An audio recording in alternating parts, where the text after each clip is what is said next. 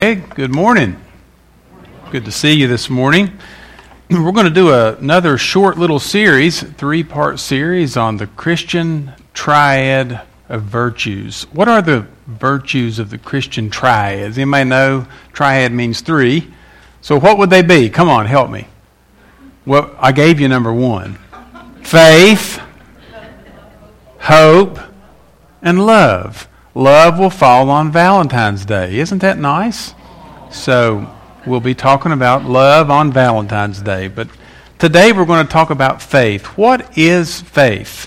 And this is what I want you to take away from today, okay? Bottom line, when we trust God, in other words, when we take Him at His Word, it pleases Him and it also strengthens our heart. Did you know that? When we trust God, it pleases Him and it also strengthens our heart. Now what I want to do is lay that out, show you from the Hall of Faith chapter in God's Word, Hebrews chapter 11. That's where we'll be, so you can turn there this morning. We're going to discover what this means to trust God. Now, why do we not trust God? Let me give you a few reasons why sometimes we hear God's truth or we hear a promise from God and then all of a sudden we decide, it's hard for me to trust Him. Why? Well, it could be because of fear. Sometimes fear does strange things to us. We have experiences in our life and we say, well, I know what this did to me before, so I can't believe God. Maybe it's because we worry that things will fall apart. You know, if we trust God and do what He says, then maybe things won't turn out like we think they will. They'll just crumble. Sometimes we worry that we'll fall apart. You know, if we follow God, we obey Him, we do what He says, life will turn in the opposite direction. Sometimes it's because of our family origin. For many of us, things were out of control in our families growing up. We felt helpless. Some cases we were problematic, we were troubled, and therefore, since we couldn't trust our family circumstances, we can't trust God. Sometimes it's because of past betrayals. People may have done us wrong in the past, and we don't want to trust God in the future. Sometimes it can be because of a distorted image of God. Listen to this one. Sometimes we have this fairy tale view of God in the Christian life that everything is supposed to be rosy, work out. We're always supposed to be filled with joy and everything is lovely. And if we don't feel that, we think that something is disconnected. We're going to learn today that, as a matter of fact, the Christian life is oftentimes filled with struggle, discouragement, depression, the desire to quit, to give up, and to not trust. Exactly. Also, sometimes there's a lack of stillness and silence in our life, and that causes us to not trust. Did you know that? And by the way, these wonderful little things here, the greatest distraction item in life, they pull us away, don't they? I mean, do you know how many hours a day you are captured by your phone? Do you have any clue? Do you all get the little screen notification on Sunday morning that tells you how many hours a day you stay on your phone? Well, you can set that up, and you really should, because it's very... Do you know what the average time of a young person on their phone is? Anybody want to take a shot? Per day? Go ahead. Between 8 and 12 hours. What did you just read? Somebody just looked it up on Google.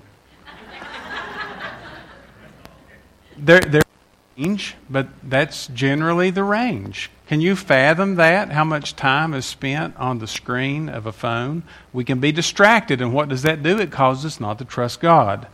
We can also have this idea of perfectionism. In other words, if life isn't perfect, then we can't trust. Also, we have a limited view of letting go.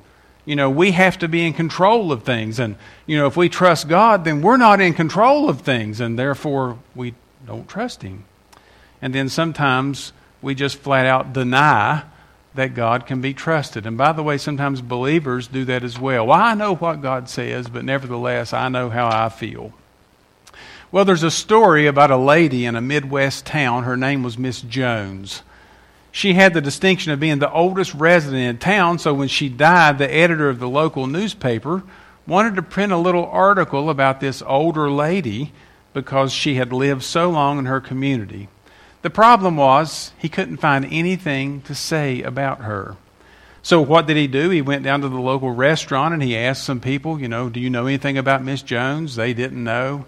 He went to the funeral director and said, do you know anything about Miss Jones? And they said, we really don't know.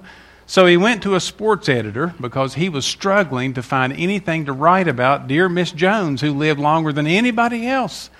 And he said, this is your assignment today. You are to write an article about this dear lady from a sports perspective. So here's what he wrote. Here lie the bones of Nancy Jones, for her life held no terrors. She lived an old maid, she died an old maid. No hits, no runs, no errors. She just never did anything with her life. She never trusted God. She never stepped out on a limb. She never believed that God could really do anything through her, so she just existed.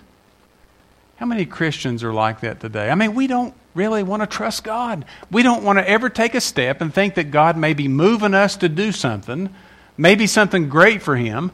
Maybe God wants us to move in a direction of obedience for Him. Maybe He wants us to move in a location for Him. We have no clue. But we're so afraid that we will change things or something will happen or we won't be in control that we fail to trust God. And remember, when we trust God, it pleases His heart, and it does what? Strengthens ours. Now, one man, his name is Peter Marshall. He was a former chaplain of the United States Senate. Listen to what he wrote about modern-day Christians. He writes this: Christians today are like deep-sea divers encased in suits designed for many fathoms of deep, marching bravely forward to pull the plugs out of bathtubs. We have more information than we know what to do with, and very little trust. Very little trust. How do we overcome that? Well, that's what I want to help you with today as we talk about faith, hope, and love. And the greatest of these, of course, is love. But faith also has its part. Now, I told you when we went through Hebrews chapter 10 that the author is actually laying out the last 3 chapters of the book. And this is how he does it. He lays the argument out that Jesus is better. And therefore, since He's better, and since He is a great high priest, and since we can have confidence in Him to enter the holy places, He gives 3 sermons. Listen to what he says, a 3-point sermon in chapter 10. Let us draw near with a true heart in full assurance of our faith. Let us hold fast to the confession of our hope without wavering, and let us consider how to stir up one another to love and good works. Now, if you remember when I went through this, let us draw near with a true heart in full assurance of faith. He's going to lay that out in which chapter? 11. And then he says, let us hold fast the confession of our hope. Which chapter is he going to lay that out in? 12. Very good. And I'll guarantee you everybody will get the last one. Let us consider how to stir each other up in love and good works in chapter. Very good. Well, y'all are just on the ball this morning. Now, when we think about love, hope, and faith, and especially faith, how do you deal with it in this passage? It's one of the central passages in Scripture that talk about faith. Well, here's what I'm going to do. I'm going to give you a definition of faith, a description of faith, some illustrations of faith, and 6 characteristics, which is the heart of the message, of people who live by faith. And in the little part that you can't see up there, I'm going to do it all in 35 minutes, starting right now. I know you don't believe me, but that's my goal. 6 characteristics of people who live by faith. Now, how would you define faith? Well, this is probably the best definition of faith I have ever come across. It's not mine, it's from somebody else, but it's kind of condensed down and changed slightly, so added a little bit. But faith is basically confidence that things yet future and unseen will happen exactly as God said they would. That's faith. God says something's going to happen. We believe Him that it's going to happen just exactly like He says. That is what it means, folks, to have faith. Although we can't see it, we can't measure it, God is going to make it happen. And when you and I trust God and we take God at His word, that is called exercising faith, believing that God will do what He says He's going to do. Clearest definition that I can give. Now, one man wrote, "The world fails to realize that faith is only as good as its object." Are y'all following me? Faith is only as good as its object. Many, many people have faith. They have faith flying planes into towers. The World Trade Center, those Islamic men had faith, believing that if they died as a martyr, what would happen to them? They would go into celestial paradise, as all Islamic faith teaches, that they would then encompass 72 virgins that they would be able to live with throughout eternity. That's what they believe. They had faith. And they flew their jets into the towers and they died. And they experienced the greatest disappointment ever, because that is not reality. However, the world fails to realize that faith is only as good as its object, and the object of our faith is the God of the Bible, not of man's imagination, of the Bible, of revealed truth, written in text, inscribed in Scripture, that has been around since the ages of time and will never go away. Jesus said, "Not one jot or tittle of my word will pass until it's all fulfilled." No man can stop that. No movement can stop that. No nation can stop it. God's word will stand. Faith is not some feeling that we manufacture. It's our total response to what God has revealed in His word. This is the basis of our truth, the basis of our life. This is truth, folks. Listen, this is truth. If you want to know what truth is, this is it. You hold it in your hands. And when we place faith in what God said, that is what it means to please God. Faith is to a Christian what a foundation is to a house. It holds everything up. And it gives us confidence and assurance that He will stand. So what is a description of faith? This comes from Hebrews chapter 11. I'm going to read the first 3 or 4 verses and then explain what I wrote on the screen. The writer says in I'm going to go back to chapter 10, verse 39. Because remember, in this letter, he's writing to people who are given up. People who have lived their Christian life for a while and they're ready to go back in another direction. He says, stop and don't do that. We are not of those who quit and go back. You know, there's problematic passages in Hebrews we've talked about. They call them the warning passages. There's 5 of them. And some of those passages trouble believers, making them think they can lose their salvation. That's not what he's saying. What he's saying is there is a crossroads in every believer's life. And you're going to choose one way to go as a believer. You're either going to choose to be faithful and follow the Lord, and you're going to have confidence and please God, or you're going to follow your own way. And when you do that, guess what happens? It leads to a life of dismay. By the way, there are a lot of Christians who enter that crossroads. We've had many come to our church. They get to a point in their life where they have to either be faithful, follow God and do what God says, even when it doesn't feel good, even when they don't think they're getting anything out of it, or they have to choose their own way. And unfortunately, we've had some that I know who are believers who have chose their own way and wandered from the path. And as a pastor, it breaks your heart to see people wander from the path. James tells us, go and find them and snatch them out of the fire. That doesn't mean the fires of hell. That means the fire of destruction. Their whole Christian life is going to go up in smoke one day when they stand before the judgment seat of Christ to be rewarded for their Christian works. They will have nothing because it'll go up in flames. So what does it mean? This author gets down to the point and says, verse 39, we are not of those who shrink back and are destroyed, but of those who have faith and preserve their souls. Now faith is the assurance of things hoped for, the conviction of things not seen. For by it, by faith, the people of old received their commendation. They've received their praise. By faith, we understand that the universe was created by the Word of God, so that what is seen was not made out of things that are visible. By faith, we believe that. Do you understand that? Not one person, not one scientist, not one geologist, no one ever saw the creation of the earth. The only beings who witnessed the creation of the earth that we know from Scripture are the Father, the Son, the Spirit, and angels or messengers that He had created who witnessed the formation of the earth. No one else saw it. And the text says God brought something out of nothing. Now, how do you fathom that? Well, you have to take it by faith that God did what He said He did. There's no way to try to prove that. The earth was created with age. The flood distorted all of the lines, all the geological formation. Totally changed. Now we have evidence.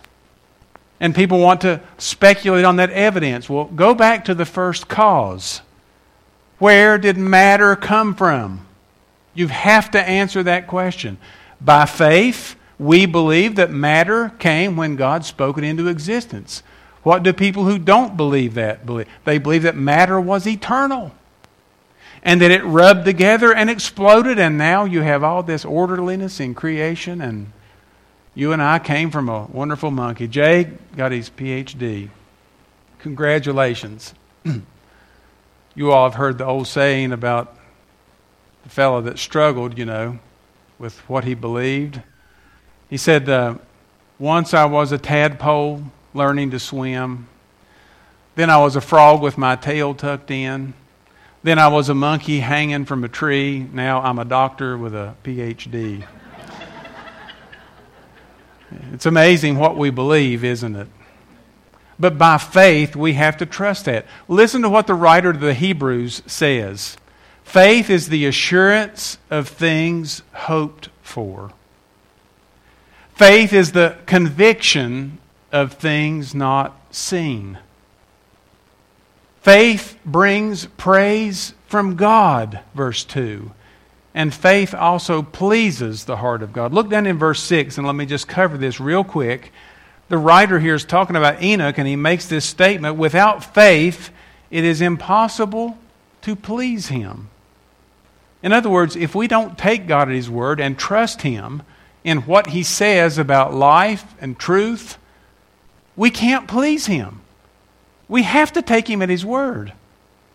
For without faith, it is impossible to please Him. For whoever would draw near to God must believe that He exists and also that He rewards those who diligently seek Him.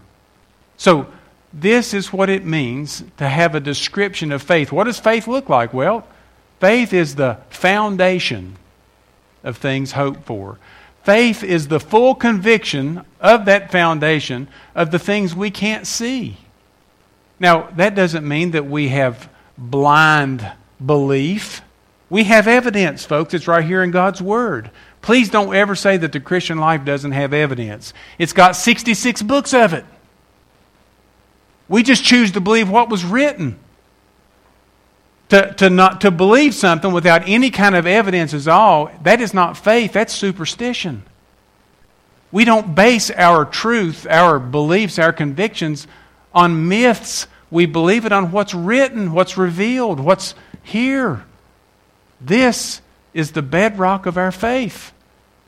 And when we trust God, it pleases God's heart about what He says. Now, I have to stop here and ask you a question. What are you trusting to get you to heaven? What are you trusting?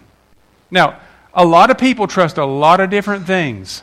Some people trust, a little bit of faith in Jesus and then the way I behave and act, my behavior, or the way that I work, or what I do, or what I see as a result of my life.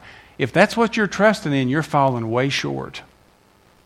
Because there is only one thing that you can trust in, according to God's Word, to make sure that you know that you are going to spend eternity with God.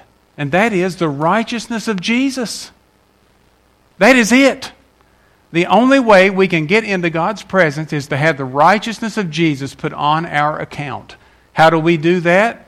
Listen, by faith. We believe that Jesus, God in flesh, went to a cross and died to pay the full payment for our sin, past, present, and future. By the way, when he died 2,000 years ago, I have a little news flash for you. Every sin that you ever committed was future. You ever thought about that? Let that sit in for a while. The plane's still flying. You know, you weren't here 2,000 years ago, so when he died on the cross, he paid for your past sin, your present sin, and your future sin, because all were future to him. And he did that for all of mankind. But we have to, by faith, believe that when he died on the cross, he died for me and in my place. And the Word of God says that when he died on the cross, he took the penalty of our sin and he took it all upon himself. All of it. Past, present, and future. And when we by faith trust his death on the cross as the payment for our sin, not only does he take our sin in the full payment price, he goes one step further. He gives something to us that we could never earn. And he gives it by grace. You know what it is? It's his righteousness. Paul said in 2 Corinthians, he took our sin and he gave us his righteousness. Therefore, when you and I stand in God's presence, we don't just stand as someone who's had their sin forgiven. We stand as someone who is as righteous as Jesus. Now, you may think I'm making that up. Read 1 Corinthians where Paul says that he is our wisdom from God. He is our sanctification from God. He is our righteousness. And he gives that as a free gift to us. Now, by the way, how do you know that? Well, you have to, by faith, take God at his word that when God says he forgave us of our sin, he forgave us. Now, there are a lot of Christians that struggle with that. They may have trust Christ as their Savior and not understand the doctrine of forgiveness. They don't understand the doctrine of righteousness or imputation, God giving something to someone's account that they didn't earn. They don't fathom that. So when they sin again, they struggle and they just feel like they're lost again and they just wander around in their Christian life with no confidence. But God's here to drive the nail and say, drive the nail. Believe me. I took the full payment for your sin, and not only that, I gave you my righteousness. Now, by the way, as a believer, let me tell you something. When that sinks in, your life begins to change. You actually have confidence that the next time you sin, you're not lost. You're not going to hell just because you make a mistake, because you tell a lie, because you say something bad, because you don't do something that you should have done, or you do something you shouldn't have done. And you realize what it means to be in God's family and experience forgiveness, cleansing, and on top of all that, righteousness. I'm going to preach a whole series of messages on righteousness one day because, yes, I'm in love with that truth. I guess because when we know how unrighteous we are and He gives us His righteousness, wow, it makes us thankful. But by faith, we have to believe that. And when we do, we can press on and endure in life. Faith pleases the heart of God. Warren Wiersbe writes, without faith, it's impossible to please God, but this kind of faith grows as we listen to His Word. How does your faith become strengthened? A lot of Christians don't know this. Listen to what Paul said. Faith comes by hearing, and not just hearing something or hearing anything, hearing the Word of God. You want to know why Christians struggle in faith? Because they don't feed it the Word of God. Can you imagine a person who didn't go to a table and eat? What would they look like? They would wither up. They would just turn into a bag of bones. Why? Because they're not feeding on food to nourish their body. A Christian's faith is the same way. Without feeding it God's Word, we don't strengthen. We have no nourishment. We have no muscle to our faith. So we have to listen to His Word and fellowship in worship and in prayer. When we do those three things, what happens to our faith? It strengthens. Faith is possible to all kinds of believers in all kinds of situations. Listen carefully. It is not a luxury for a few elite saints. It is a necessity for all of God's people. A necessity. We all have to have it. Now, what are some illustrations of faith? Now, obviously, I cannot exposit all 46 verses of this passage. I can't do it. I'd never be able to do it in 35 minutes. That's why I told you last night, read this. Read the section. But I want you to notice how it's laid out. Here's what the author of Hebrews does. He tells his people, don't give up. Don't quit in your Christian life. Because without faith, it's impossible to please God. And faith actually is the foundation of things hoped for, and it's the conviction of things that are not seen. Now, let me go back in 6,000 years of history and show you people that didn't have half as much revelation truth as you do and still believe God. Now, this is what he does. Are y'all watching? Look at the screen. He talks about people who lived by faith before the flood. He talks about faith during Abraham, Isaac, and Jacob. He talks about faith during the Mosaic period when they crossed the Red Sea, when Moses was born. He talks about faith in subsequent eras, following Moses all the way down through the prophets and Daniel, all the way to the life of Jesus. And then finally, for the most unfortunate chapter break in Hebrews, in chapter 12, he cuts it off at Jesus. I wish I could go in and take chapters out of the Bible, because that was a bad place to put chapter 12.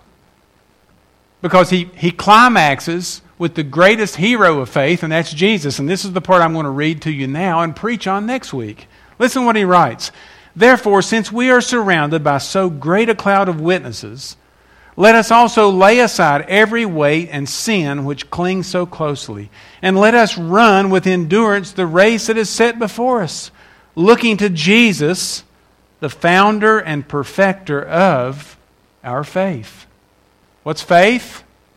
Are y'all with me? What's faith? Oh, what's faith?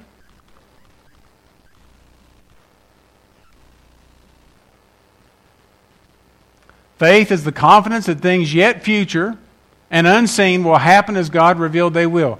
Listen to what this author says. Jesus is the founder and perfecter of our faith. What does that mean? He is the one who pioneered faith, and He is the one who will bring it to completion. When the believer puts his eyes on Jesus, what happens? Our confidence grows complete. It grows complete. That's why he says we are to be looking to Jesus, the founder and perfecter of our faith, who for the joy that was set before him endured the cross, despising the shame, and is seated at the right hand of God. He persisted in his life, and what happened? He was rewarded by God and was found to be faithful.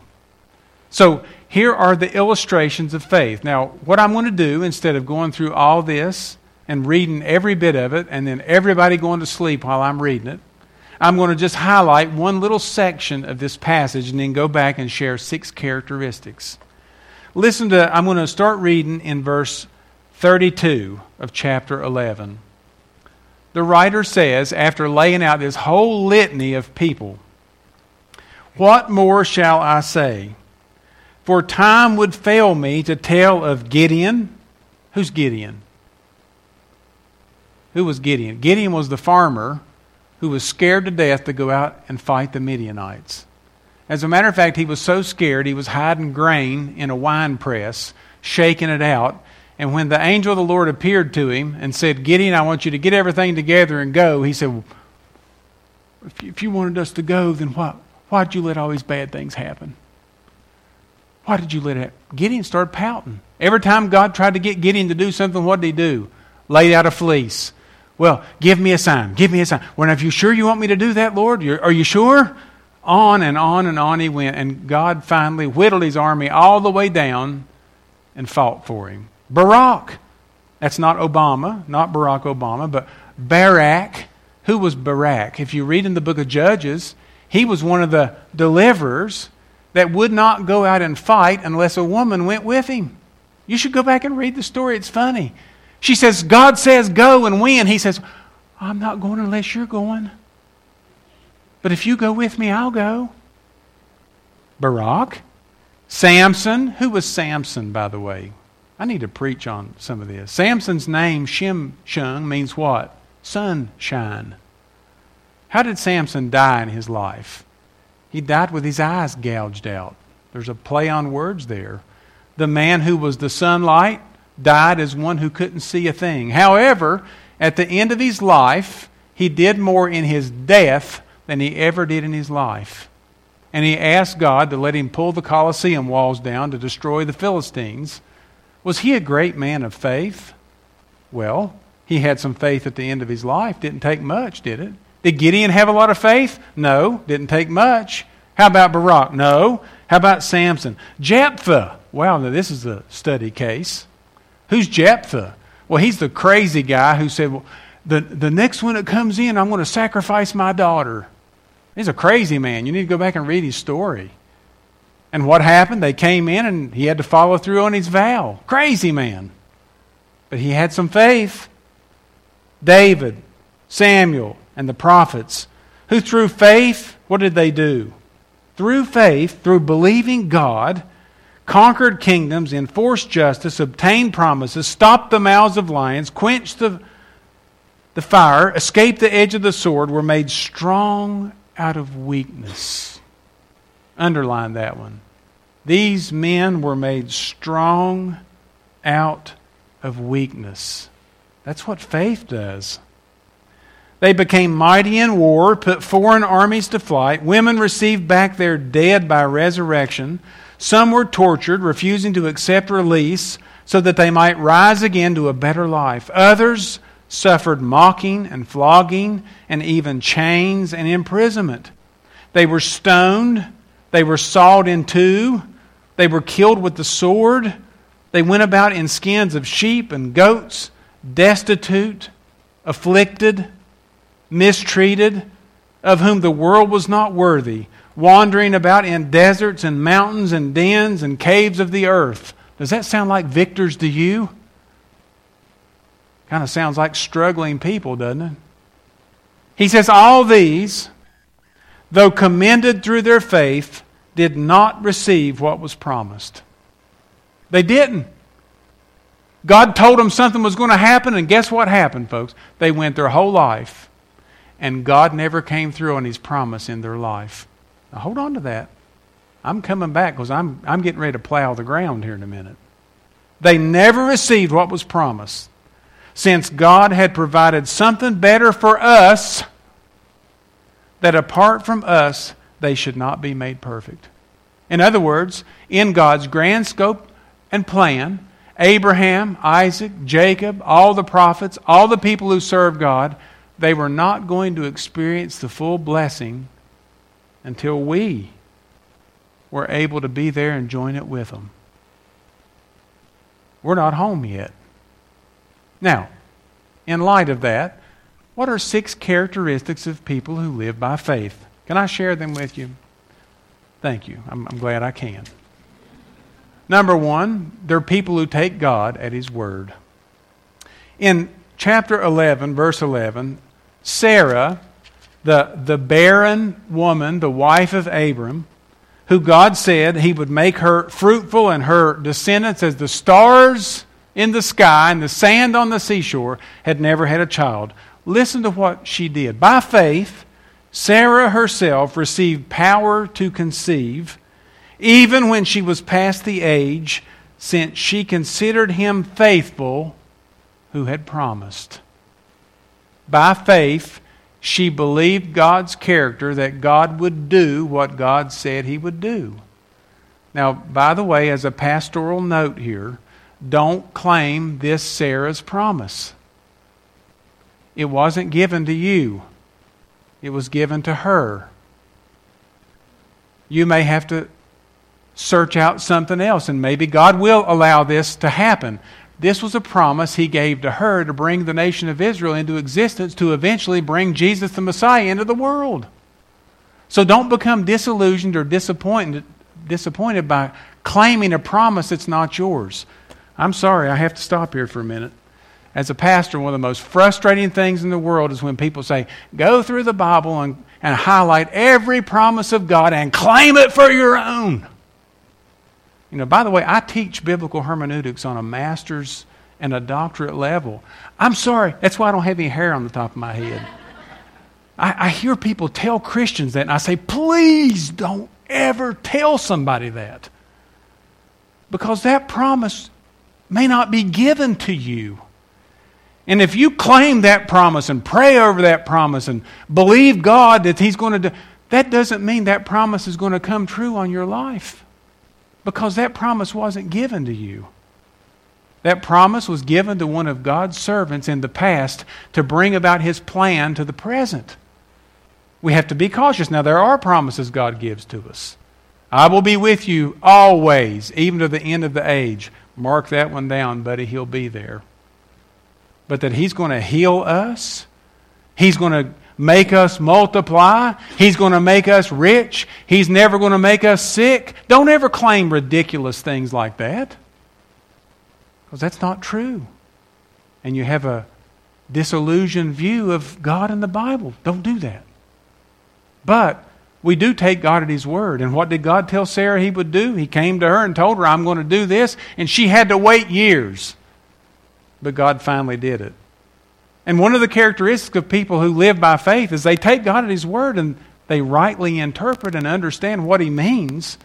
And they claim the promises that go to us. But they don't claim things that are not. So they take God at His word. Faith is what enables the believing soul to treat the future as present and the invisible as seen. J. Oswald Sanders. Ooh, that's a good quote. Faith enables the believing soul to treat the future as present and the invisible as seen. The world doesn't understand that, folks. The second characteristic, they act upon what they know. Now, I just chronicled this. They act upon what they know. God revealed truth. They heard God's truth. What did they do with it? They acted on it. Listen to my homework. Verse 4, Abel offered a sacrifice. Enoch walked with God. Noah constructed an ark and delivered his family. Abraham obeyed and went to the land God promised. Sarah conceived because she believed. Jacob blessed his children because he knew God was going to do something through his 12 children. Joseph instructed the Israelites to take his bones back to the land because he knew that's where he was going to be resurrected, not Egypt. Moses refused to be called the son of Pharaoh's daughter and instead chose to be identified with God's people. Israel crossed the Red Sea. The Jericho walls fell down. By the way, they did not have a jackhammer on the Jericho walls. What did God tell them to do? March around it 7 times on the last day, stand back and blow the horn. God didn't need a Volvo excavator to go in there and tear the wall down. He broke it down. And by the way, if you've ever done research on the Jericho walls, they fell just exactly like God said they would. And they've dug them up today. They found potsherds down in the walls and all kinds of evidence that the walls literally fell. But now let me tell you something. It would take faith to march around a huge wall like that, thinking that on the 7th time when you blow the trumpet, the walls are going to come down. They did that. They obeyed. They heard God's word. They obeyed. They acted on it. Rahab, what did she do? She welcomed the spies and she was delivered. By the way, what a rebuke Rahab would be to a bunch of Hebrew Jews. Why? Because she was a Canaanite. A Canaanite prostitute, by the way, who believed God and had faith that God would do what He said He would do. So the second characteristic, people act upon what they know. The third characteristic, they allow God to turn weakness into strength. You know, I just came across that this week and I was just reading through this over and over again. This one just never popped out to me. But I want you to hear me for a minute.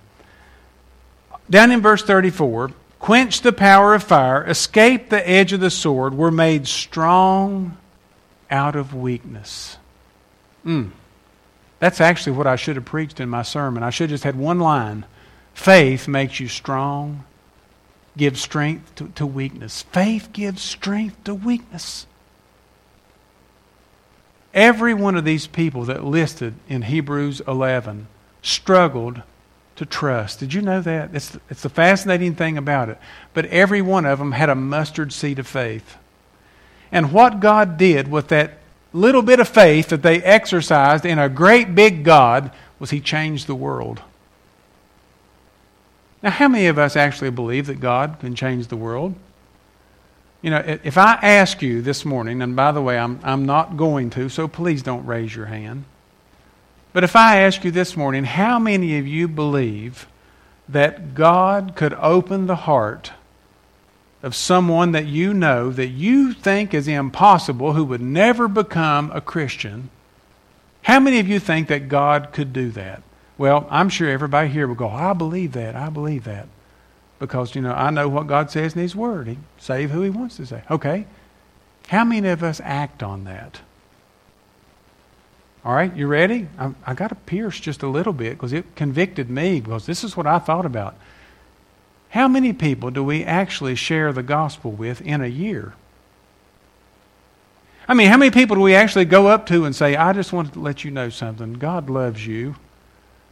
He has a plan. Jesus died for you. He wants to save you. Would you put your trust and faith in Him as your Savior? How many people do we do that to in a year? Now, don't raise your hand. I did a little survey in my last ministry and found out that the average person only shared their faith about once every 5 years.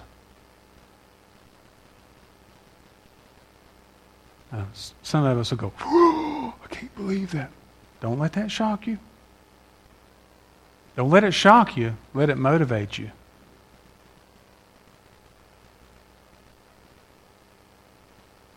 We believe Jesus saves people. We believe He wants to save them. We know it in God's Word. We have to act on it, don't we? That's what these people did. By faith, they took God at His Word and they weren't afraid. And they did what they were actually afraid to do. And when they did, God rewarded their obedience. Rewarded it. Number 4, they're willing to finish life with unfulfilled expectations. Now listen closely. This is part of discipleship. This is part of growing as a Christian. It's the part that nobody wants to preach because it's so unpopular. Did you know that chances are, 90+% chance, I would say probably greater, you're going to go through your life and never have all of your expectations fulfilled? You're not. And what you're going to have to do throughout your life, you're going to have to trust God that He is not going to do it in this life, but one day He will. All of the things that God said He's going to do, He will do in His time, but most of us will go to the grave and never have our expectations fulfilled. Now, you can think in your mind, well, I'm this and that. Nothing wrong with having goals. Nothing wrong. I'm not talking about that. I'm talking about the expectations that we have in life that we think are going to, ultimately, this is what God tells us. Joy, hope, peace. We're going to have all that. I mean, we're probably not going to see that in this life. Look closely at verse 13 in chapter 11. Just color it. I told you there's a lot of information here.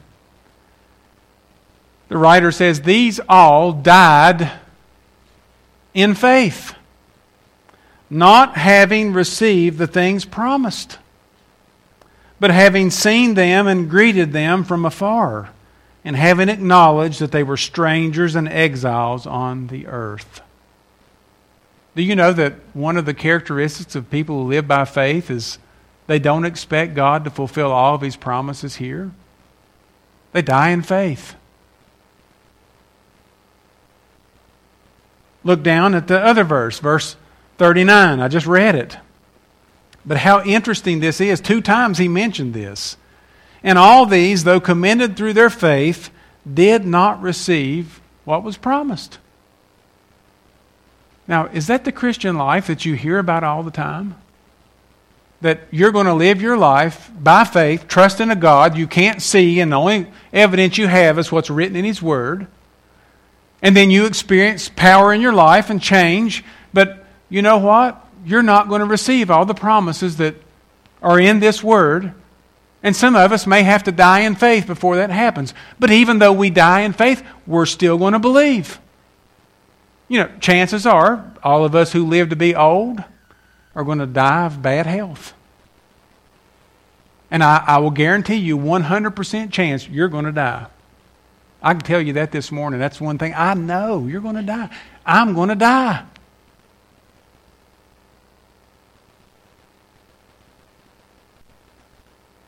Are you still willing to believe and trust God even though your expectations aren't met? Well, let me tell you what He said twice. All these died in faith, even though they did not receive what was promised, because they knew that they would one day. This is a whole other sermon. What is a believer promised in the future? Well, we're promised to see God. We're promised to have a resurrected body. We are promised to live in eternal bliss. Did you hear me? No pain, no crying, no weeping, no suffering, no mourning, no depression, no loneliness. Won't that be wonderful? But let me tell you something. That's not true now. That is sometimes the call of a believer's life. Suffering, anguish. Hang in there, believer. We're not home yet. Did you hear me? We're not home. We're not home. The fifth, I have to read Wiersbe because it was so good. If God is glorified by delivering His people, He'll do it. If He sees fit to be glorified by not delivering His people, then He'll do that. But we must never conclude that the absence of deliverance means a lack of faith on the part of God's children. We must never conclude that just because we're not delivered and something happens that we didn't plan or expect, that means that we didn't have enough faith. You know, by the way, that's what faith healers tell you. Well, the reason this is not happening is because you don't have enough faith. Well, that's just simply not true. Fifth characteristic, they sense God's presence in both trials and victories. This is a part of the Christian life that's hard. Hard. I saw that, Chris. It's very hard, but they do sense God's presence in trials and victories. And the sixth characteristic, they learn to focus on Jesus. By the way, did Jesus have all of the promises fulfilled to Him while He was here? You know, if you go back in the Old Testament, what does it say He'll do? It says the Messiah will go up in Jerusalem and He'll teach the law and people will come flocking to Him. Sword will be laid down against sword. Nation will not rise against... Did Jesus see that? Absolutely He didn't. But did He know it was going to be true? Absolutely He did.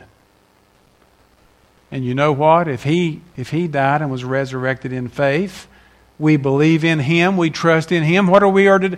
He is the author and pioneer of our faith. We follow Him. If He waited on God, we can wait on God. Because there's nothing we can do about it anyway. Now, what can we do when we struggle to trust God?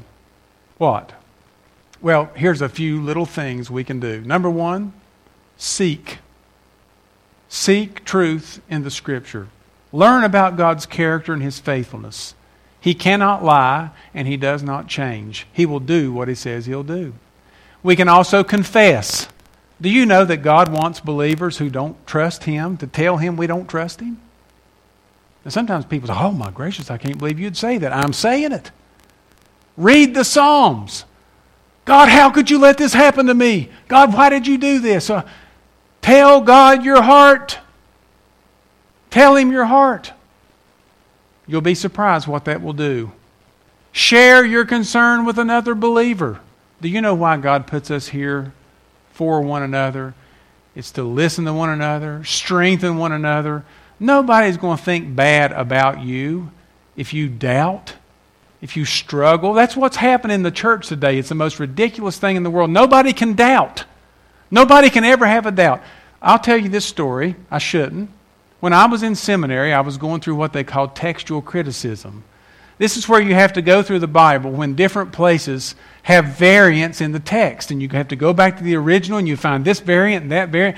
All these different variants. And I'm going to tell you something. Scholarship can be dangerous. Because I had an inward struggle in my heart right in the middle of seminary. I didn't even know if I could trust the Word. I was struggling. I went to one of my professors. I said, look, there's 4 different options here. How do you know what's right? How do you know? Struggling. And I would have thought he would have said, well, go to this resource and read such and such. This is what he said. Have you ever told God? No. Well, why don't you tell him? Tell him what you're struggling with. Well, I will, but are you going to give me something to read? No. Tell God. And I'm going to tell you something. I went in that library and I poured my heart out. God, you've sent me here to study and teach your word, and I need confidence in it, and I need to know how do I deal with that? I don't even know what to do. And I'm going to tell you something. By the end of that semester, it was amazing what God did in my heart and life. But tell him. And now, by the way, folks, I'm fully resolved, 100%, that what you're reading is absolutely God's Word. It's amazing. And the more you study it and the more you dig in it, the more amazing it becomes. Share. Spend time with the Lord daily. Take bites out of the Word of God every day. Look for things to be grateful for. God is so good to us. He's so faithful. Do you thank God for your eyesight this morning? You ever thought what it would be like to live without it? Greg was up here talking about Fanny Crosby. Can you imagine having your sight taken away? Did you thank God for your taste buds this morning when you drank your coffee? No, we just get up and drink it down, don't we? Do you thank God for your fingers and hands and the ability to walk, to hear, to smell? I mean, look at the stuff we take for granted. For teeth. You know, you live in West Virginia and have all your teeth. That's something to be thankful for. I just said it before you all did. There's a lot of things to be grateful for. Allow the Holy Spirit to lead in your life. When He shows us things we should do, things we shouldn't do, yield. Yield to Him. And then, maybe the greatest, learn to wait on the Lord. Wait. We have to be patient in life. I am learning the older I get that life, and especially the Christian life, is mostly a waiting game. Waiting. We have to wait. God is not in a hurry, is He? He moves at a snail's pace sometimes. We want things to get over with, and God says, no, I'm not worried about the outcome. I'm more worried about when you go through the trial. You know, there's this song that comes on, The Father's House. Boy, I like that song. In the Father's House. If you've never heard it, you need to look it up on Spotify or something. There's a line in there that I never really heard until one day I was listening really close. And he's talking about, you know, when you get in the Father's house, all the fears and things just go away. Here's what he said about life. Arrival is not the end game. The journey is where you are. You never wanted perfect. What you wanted was my heart. I heard that and I had to go back and replay it. Arrival is not the end game. God's goal in life is not to just zap you and take you to heaven. Arrival is not the end game. The journey is where you are. When I go through the brokenness and the struggles of life and the pain and the distrust, God, there you are. You're there in the journey. And you never wanted perfect because you knew you weren't going to get it in me. What you wanted was my heart. And so, God, I give it to you. Father, thank you this morning for this summary on faith, trusting you. And we know, Father, that when we trust you, it pleases you and it strengthens us. May we have these 6 characteristics in our life which bring pleasure to your heart and strength to ours. And as the writer to the Hebrews said, strengthen our feeble knees. Give us courage and strength to live our life unashamedly for you. And help us, Father, in failure and disappointment, not to quit. Because we know that one day we will be with you and things will be right. But until then, the journey is where you are. Be with us in that journey as you are. And strengthen us as we walk by faith and not by sight. We ask this in Jesus' name. Amen.